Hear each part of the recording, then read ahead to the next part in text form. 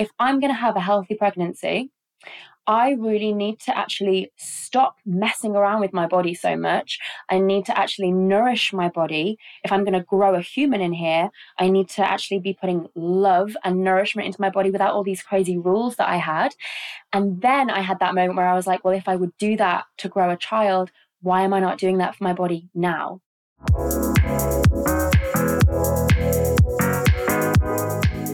Welcome to Manifestival. I'm your host, Danette May, and each week I will bring you epic guests and live coaching where you can come to receive profound breakthroughs, courage to break old patterns, and live into your soul's purpose. My mission is to remind people of their power and that they have the control to tap into their energy to achieve extraordinary things.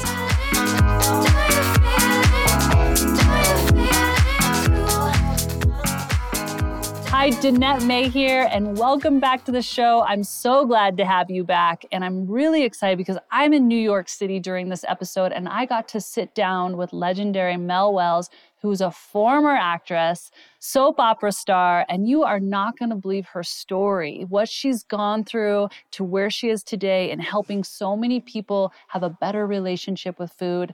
Most of you watching this have sometime in your life, if not right now, have some type of dysfunction with food, whether that's you judging yourself for what you're eating or shaming yourself, or even just telling food that's going in your body that it's bad or it's going to make you overweight or not be good for you.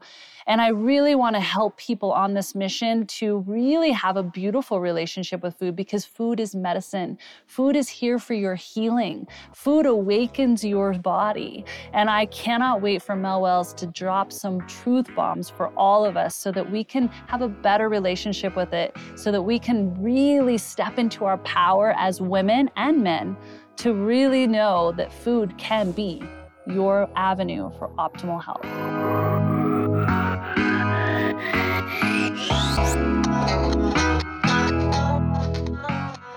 Well, I'm so excited to have you here. It's actually really beautiful to be in your presence because I've only watched you from a social media platform, which we tend to do with a lot of people, but to actually be in a presence of someone who you've watched and to feel even more of a depth is really quite beautiful. So I'm so excited to get into all of who you are and I'm just to feel your warmth. It's amazing. Thanks for being here. I feel the exact same way. I followed you and we have so many mutual friends and I followed your journey recently. And yeah, it's amazing to actually meet you in person and be around you because you're even better in real life. Yeah. And you can't usually always say that. Not always. Yeah. So I want to, what we do here on this show is because Mel and I have kind of a similar journey, I'm hearing. I'm going to find out what this journey is. And she's really on this mission for self-love for women around the world. So I want to dive in. What was that refiner's fire moment for you that really got you to this deep, like, this is my mission. This is why I want to do this. Wow. Okay. So first and foremost, before I even kind of came into the self-help industry, it was not like what I wanted to do. I didn't kind of grow up thinking I want to help loads of women. Yep. I grew up wanting to be an actress and I am still an actress, but like that was my first passion. And I, was very competitive. I was a perfectionist. And I got into the acting world. I actually got a TV role on a soap opera and was on a soap opera in the UK for 2 years. And so kind of was thrown into that industry at quite a young age. I went on when I was 18 and was there till I was 21. And myself being already high perfectionism, very competitive woman. It was also around the time of, remember when like there was size 0 trends and it was like really kind of almost like glamorized and glorified to be as thin as possible. And it was, I was really, really impressionable late teens when that was happening. And as an actress or wannabe actress, I got completely sucked into that world. I started dieting with my friends. Like the cool thing to do. It was the cool thing to do. We were skipping lunches together. We were like over exercising, missing meals, going on crazy liquid diets. And because I was so hyper competitive, I had to go all in. And what started out as like, maybe we should cut carbs, maybe we should try and lose a few pounds, turned into like a full-blown eating disorder for me. I became anorexic in college. And then when I got the role on the soap opera, it flung the other way and it became extreme binge eating, which turned into bulimia, which turned into addiction to diet pills, addiction to laxatives, addiction to throwing up, addiction to exercise. Wow. Yeah. So I really hit it at all angles and I was an extreme undereater and I was an extreme overeater and really battled with food for so many years. And the first kind of big wake-up call for me was losing my dad to cancer very fast. And before that happened, I had always looked at food as like a game to play.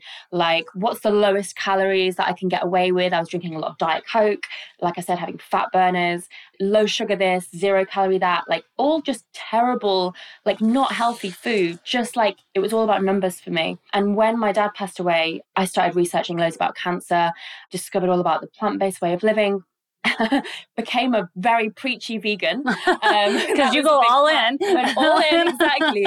Went all in, like became super vegan, then went raw, did all the juice cleanses, and was really ham on that for a while. And that's what kind of got me into health coaching, because I was like, I'm going to help the world go vegan. This is my mission. And kind of didn't realize that me doing that was just another way for me to express an eating disorder. So I developed a different type of eating disorder through orthorexia and just being extreme vegan, raw, gluten-free, everything free, juicing all the time. Do you ever hear this, people? Like this idea of health being quite extreme, because now it's like unhealthy extreme to like almost a healthy extreme, which is just could be just as addictive. Completely. And I was kind of spent a lot of time in denial, thinking that now I'm super healthy. Yeah. But the whole time I was still obsessing about weight loss. I was still obsessing about like the scales. It still wasn't a healthy relationship with food, and I still didn't love myself, which I didn't realize was the key. Now, part of that story that I've not told yet is that I got married very young. I got married when I was 21, found myself in this marriage with this man who I loved, but ultimately we were completely different. Like if we met now in person, it would be like, we don't even have anything to talk about, right?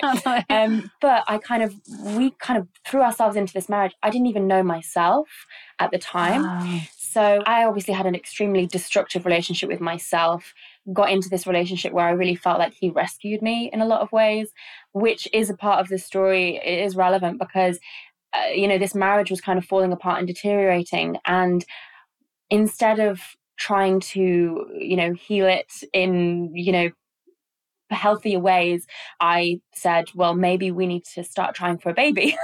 Maybe that will fix it. Maybe that's the next thing.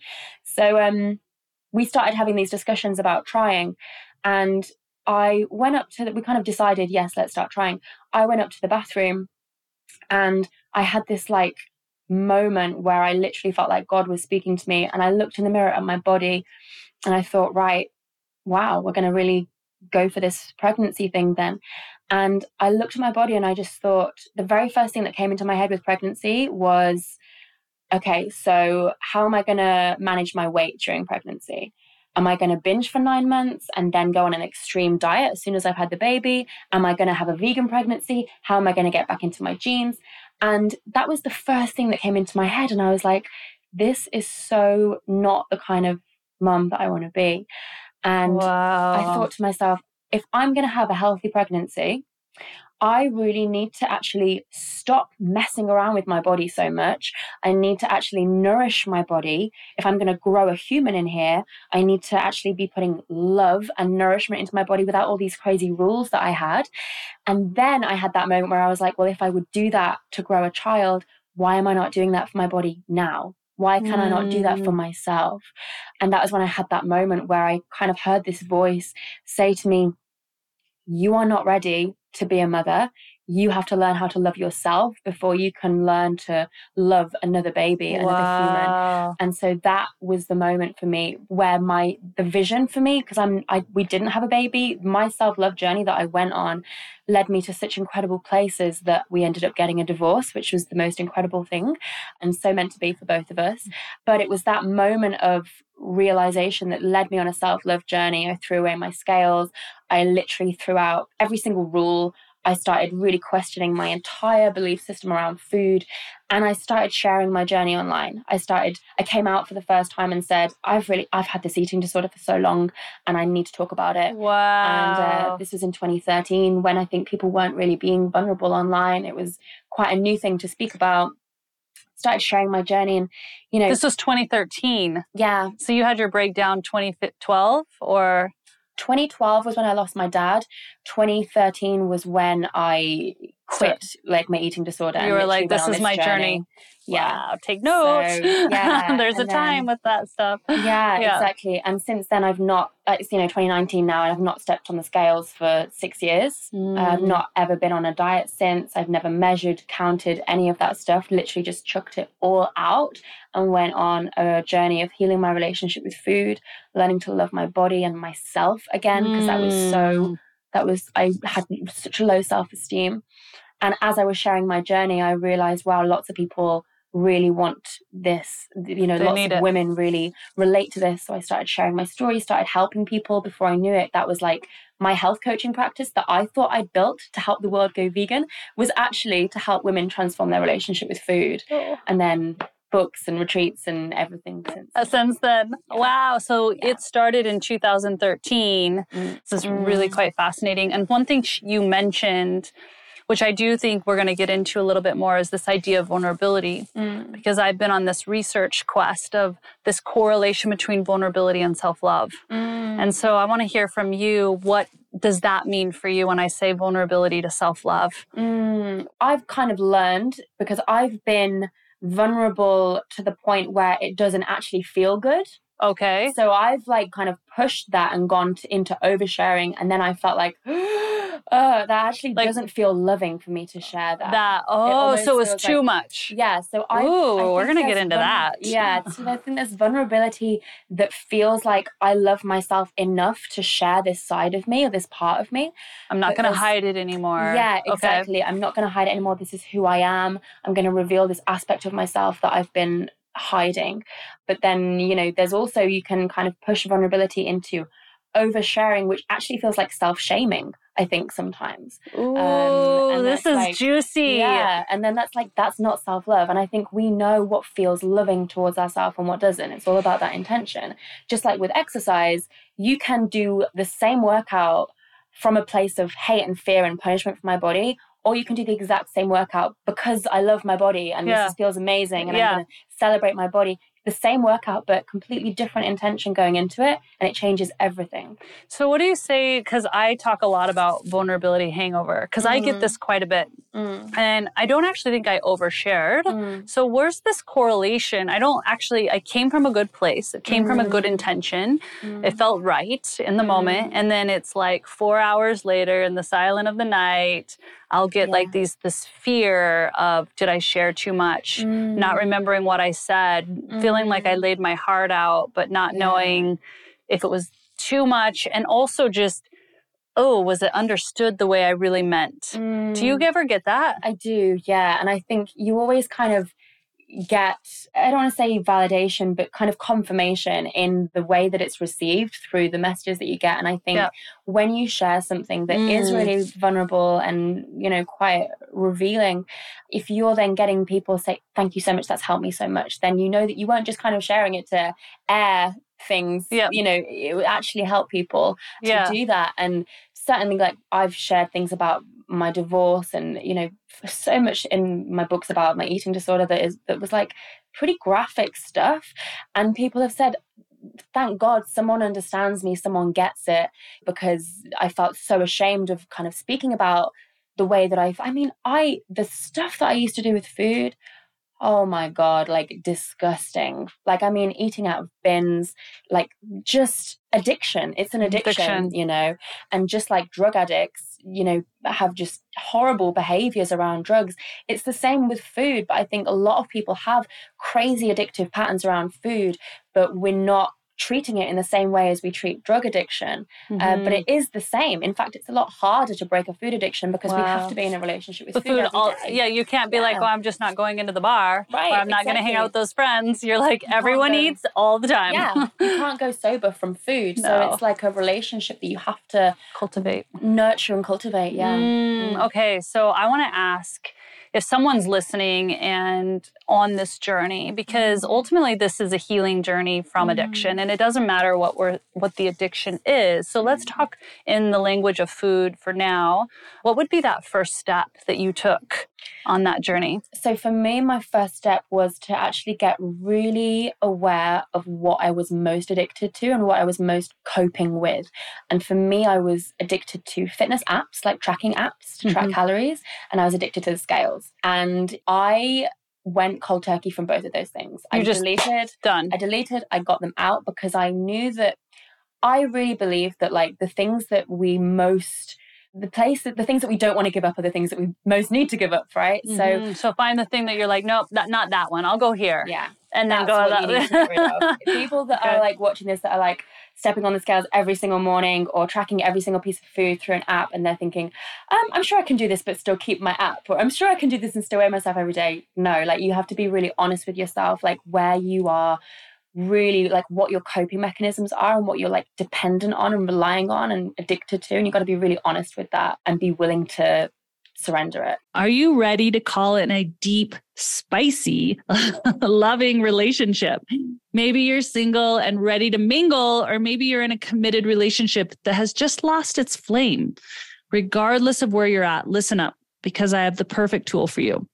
Here's the deal. I believe in giving away free things. I believe that when I give, I get, that everything has energy. So what I'm going to be doing for you, and I've done this for my high-level coaching clients, I'm going to give it to you now, and it's absolutely free. And it's called Attract the Love You Desire. And it's a visualization.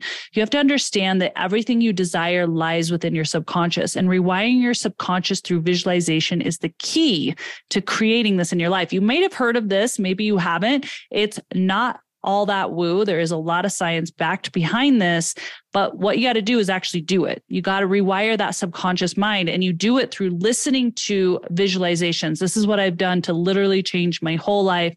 I feel like this is going to help so many people, and I want to help you out because you are a listener to the podcast. You're on my YouTube. You deserve this. So all it takes is just a few minutes every day. That's right, a few minutes a day. And I will walk you through how to call in the deep, loving relationship that you desire. So just go to DanetteLove.com. That's true. That's it. Danette, DANETTELOVE.com, and download it for free. And it's going to go right into your inbox or right onto your phone. So you can listen to it, whether you're walking, laying down, meditating. You're just going to put in your email, and then it's going to go right into your inbox. This is literally going to help you from better sex to deeper love to finding your soulmate. This visualization will lead the way. It's time to open yourself up to more fulfilling love life. Go to DanetteLove.com. That's right. DANETTELOV.com. I'm with you, girl. I see you. I feel you. We all deserve this. And I can't wait for you to see how visualization is going to impact your life. Did you have to do some healing around where this stemmed from? Like, where did my connection to food and controlling my life around food come from, and go there and heal that, or no? Yeah. And how did you do that? What did you do? Completely. Well, it's just kind of retracing all of the, like, way back into your childhood to, like, all of your patterns around your body. Like, when were you first made aware of your body? Okay, I'm going to back up. So you just said, like, you got to remember, you got to go back in time. So someone listening is going to be like, do I lay on a couch? Do I just take a day to do this? Like, how did you go back? How did you find that root source? So I think first and foremost, if you are on this journey, what you are most concerned with right now is like, how do I function in the present day?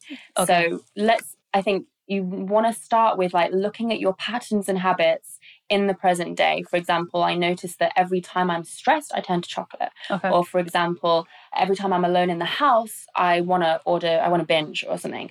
So you want to look at those habits and patterns and go, when did I first experience this? Where does this come from? Where did I first kind of experience this? Where did I learn this?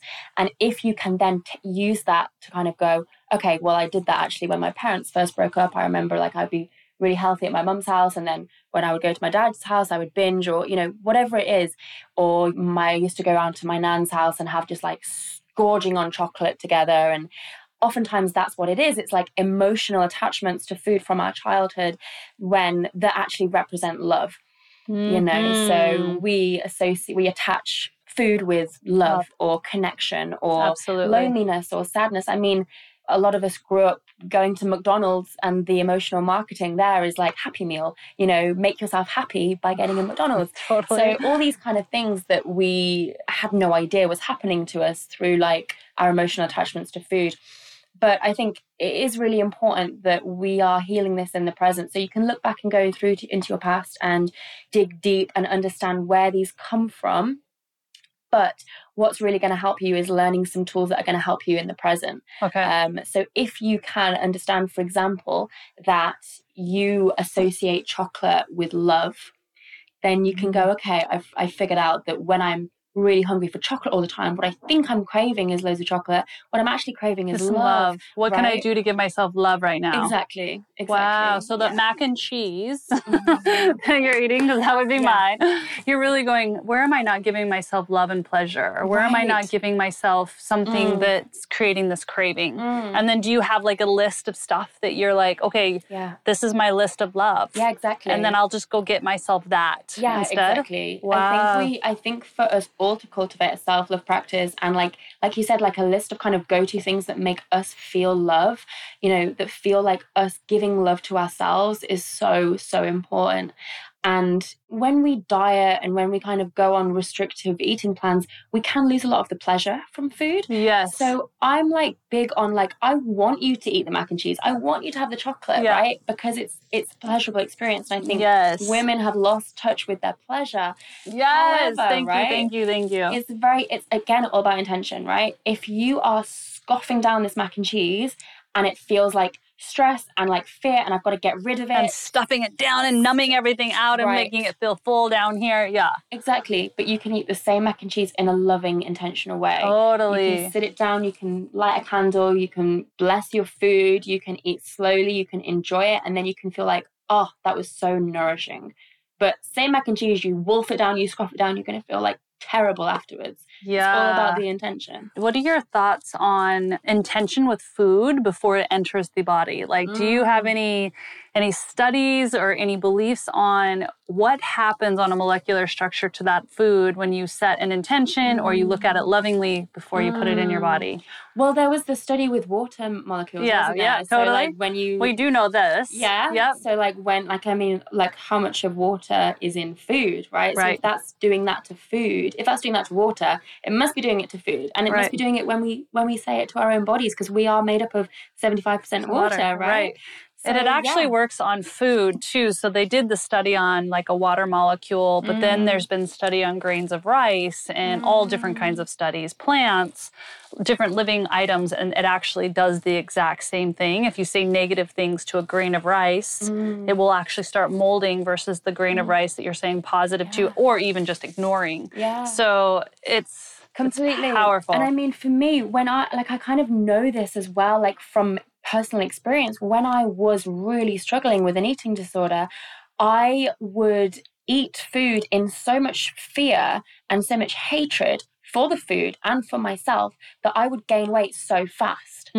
Whereas now I can eat the exact same food with love, with respect for myself, and I don't gain weight from it, right? I think this is really powerful to note because not a lot of people are talking about this. She already did the experiment on herself, and she literally eats the same amount, just the intention, the energy behind it made all the difference. Yeah, and I think as well, like, it's important to note, again, I have no rules around food. I have no diets. I don't restrict anything. I eat everything now. I'm not vegan. I've not been vegan for a long time. You're not anything, right? I'm not anything, right? I eat whatever I want, but I have a good relationship with food. I don't eat past the point of full. Yeah. And I don't starve myself. I have a good relationship with exercise again.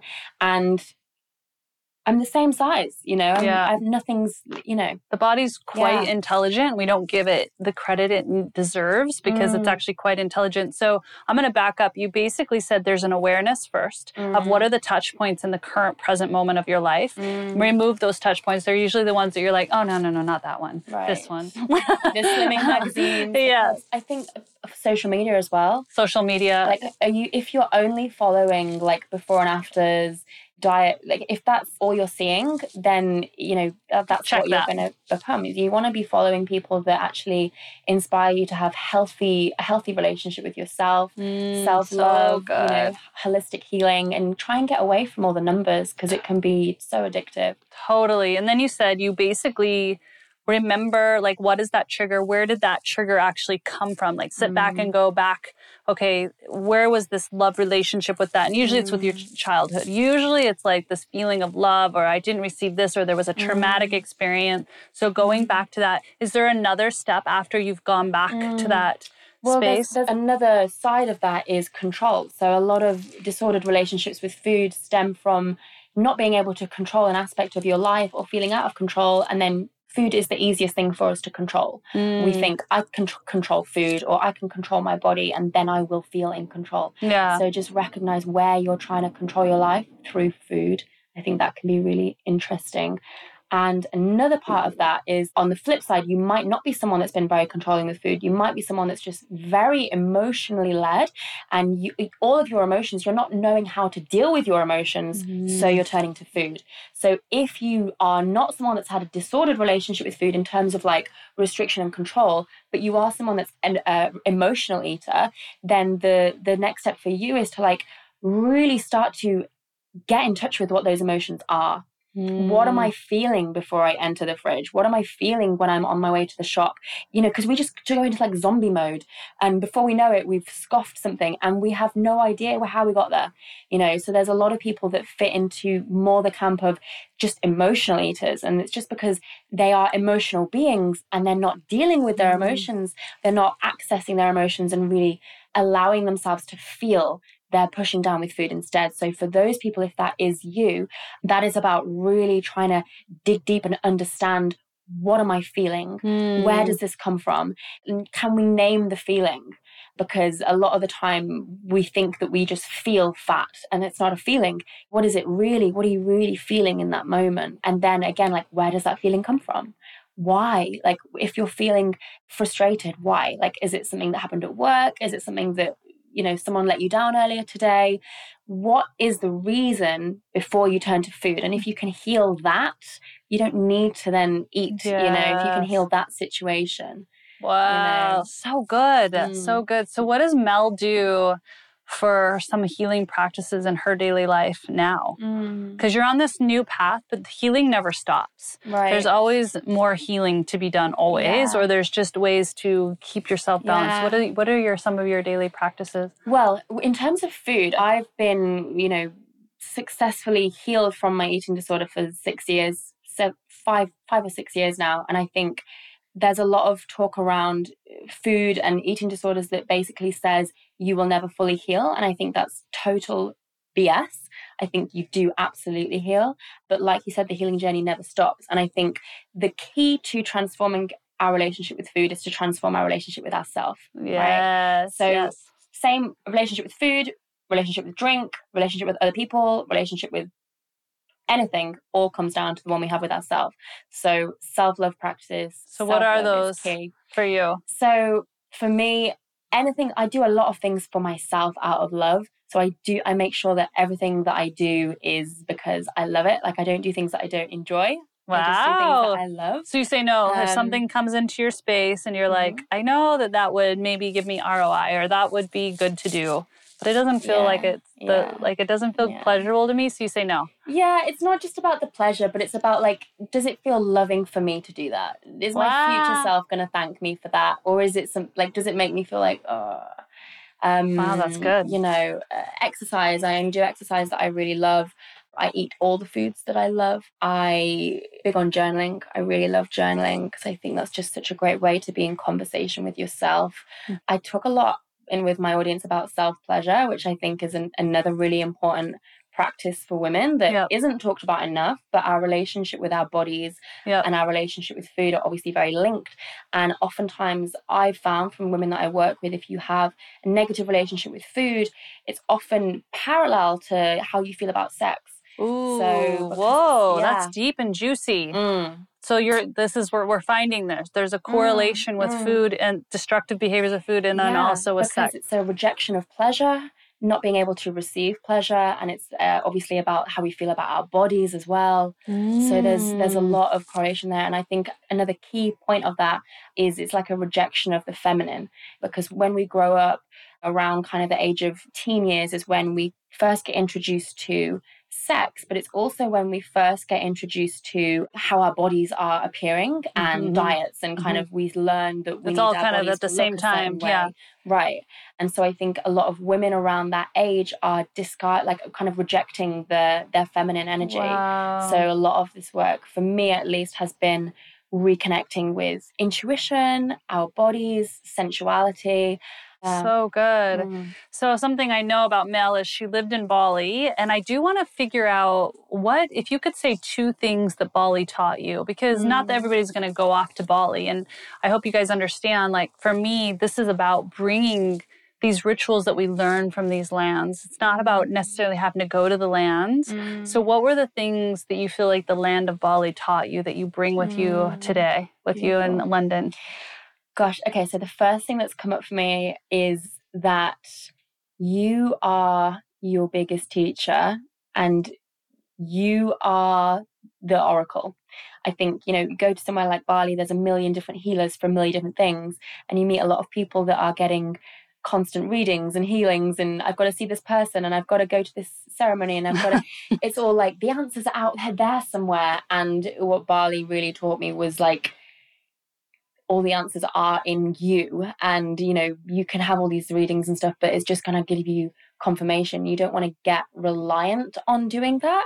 And I think that's a kind of a really important message for anyone in personal growth in this spiritual world, is that no guru has more answers than you. Exactly. And I think a lot of the time what we really need is to just trust ourselves and trust our own knowing, because a lot of the time we do know the answers, we're just scared of them and we want someone else to tell us them instead. Yeah, totally. So that was one. And then do you have another one? Definitely that your environment plays such a key component in your health. Ooh. How you feel in relation to your environment is so important.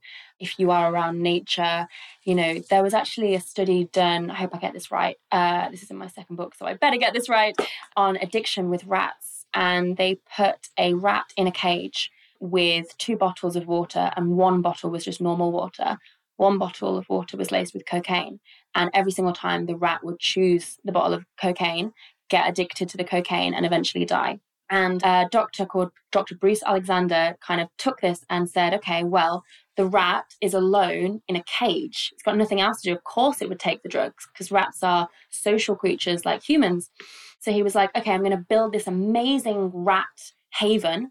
I'm going to put loads of rats in there. They're going to have rat games, amazing rat food. They're going to have all these kind of crazy cool things that rats can do together, and it's going to be a haven.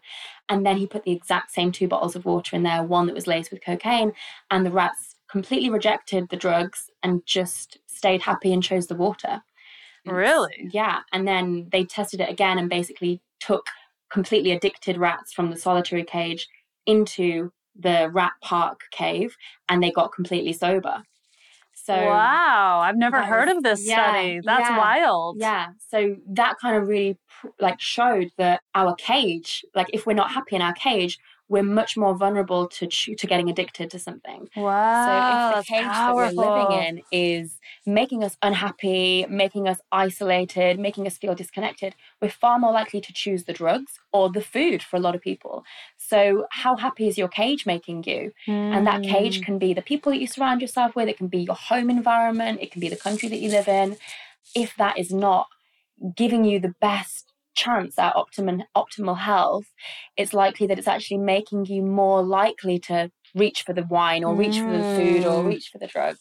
Wow, that's so powerful. So I do want to say, like, if you are like, oh man, my cage, this is crazy. Yeah. Maybe start with, if you can't just move right away, like clean up some of the friends, clean up your home, put some candles in there, de-junk, get rid of things that don't spark joy in your own home. Exactly. Start there and see if you can shift your environment by staying. And then if you feel so called and that it's deeper, I've got to get into a whole new environment, go for it. You can do a lot to shift your energy by just moving furniture around and getting rid of a lot of stuff. Totally. You know, I've done that. Has anybody done that? Yeah. Tidying, the magic art of tidying up? Totally did it. Felt so good. Yeah.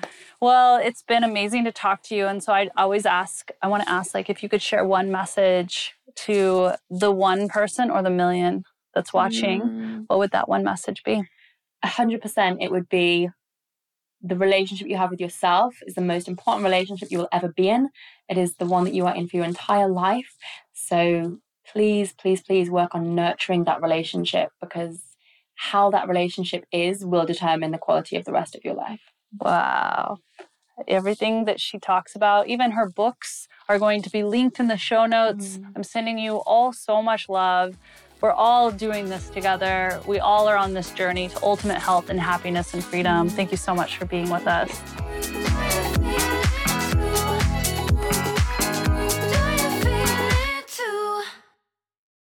People are constantly asking me how I continue to look younger as I get older. There are many tools that have kept me youthful, like superfoods, moving my body, hydration, belief, doing meditation.